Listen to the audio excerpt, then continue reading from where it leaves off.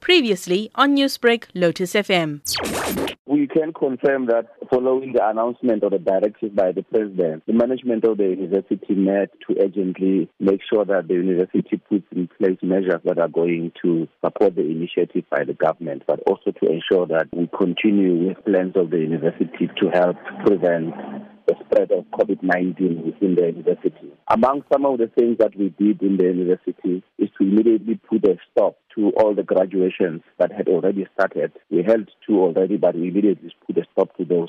We suspended them until further notice. All of our events in the university where there will be 100 or more people also prohibited going forward. We've got also shuttle services that we use to ferry staff members of the university and in some cases also students. In that instance, we've also stopped the shuttle services. But most importantly, with regard to our students, the university has strongly advised the students to study at home and to also submit their assignments online. In other words, many of these students who come to our campuses to access our library or to access our study halls are encouraged to do so from home. And most importantly, those students who come to the university or staff members who are at the university to work where it is unavoidable are encouraged to ensure that they maintain the relevant social distance between themselves. And with regards to examinations, what solutions have the university picked up on in terms of safety measures? Our examinations are coming in May, June this year. The university has taken a decision in principle to make sure that the hygienic conditions at all examination venues are in top form and are compliant with the requirements. There is currently a discussion within the university where we are going to put in place measures that are going to ensure that when we do sit for examinations in May, June, we have taken all the necessary precautions to ensure that the health and safety of our students